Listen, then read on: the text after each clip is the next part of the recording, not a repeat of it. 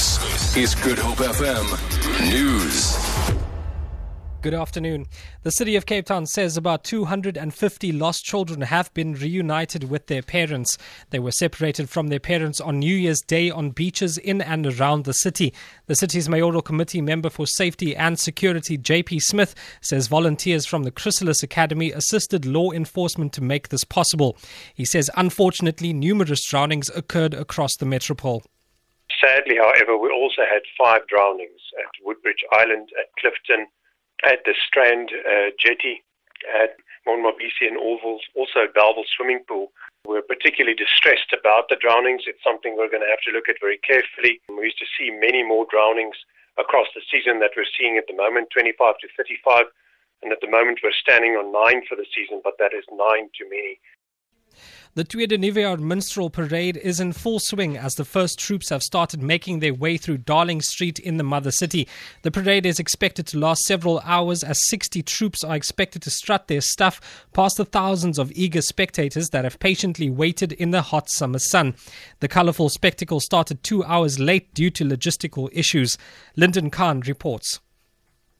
A sea of colour and sound moves through Darling Street as troops make their way through the streets of Cape Town. Adorned in sequins, feathers and elaborate headgear, the troops have matching hats and parasols. The D6's Apache team and Pennsylvanians have been the first groups to move through Darling Street on their way to the Boer Kaap. After a delay in the start, the mood is festive and is expected to continue until late tonight. Lyndon Khan, SABC News, Cape Town. Castle of Good Hope CEO Calvin Gilfillan has lamented rising calls for the removal of colonial and apartheid structures, saying it is important to commemorate them to understand the past. He was speaking at the 350th commemoration of the first conventional South African building in Cape Town. A plaque has been unveiled where the first cornerstone was laid. Gilfillan elaborates.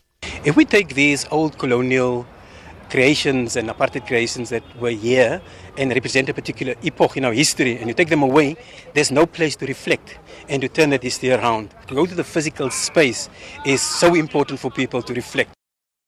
Deputy Minister of Defence and Military Veterans Kebi Mapatso meanwhile said at the unveiling history would be rewritten to include all South Africans. We have not been telling our history correctly, especially the richness of this the castle, because this is where you find previous leaders who fought against the wars of resistance were incarcerated here. And lastly, a popular Afrikaans singer is expected to appear in the Plettenberg Bay Magistrates Court on Monday on charges of assault and malicious damage to property. Southern Cape Police spokesperson Malcolm Poyer says this follows his arrest on New Year's Eve after an alleged drunken altercation at an entertainment venue in the town.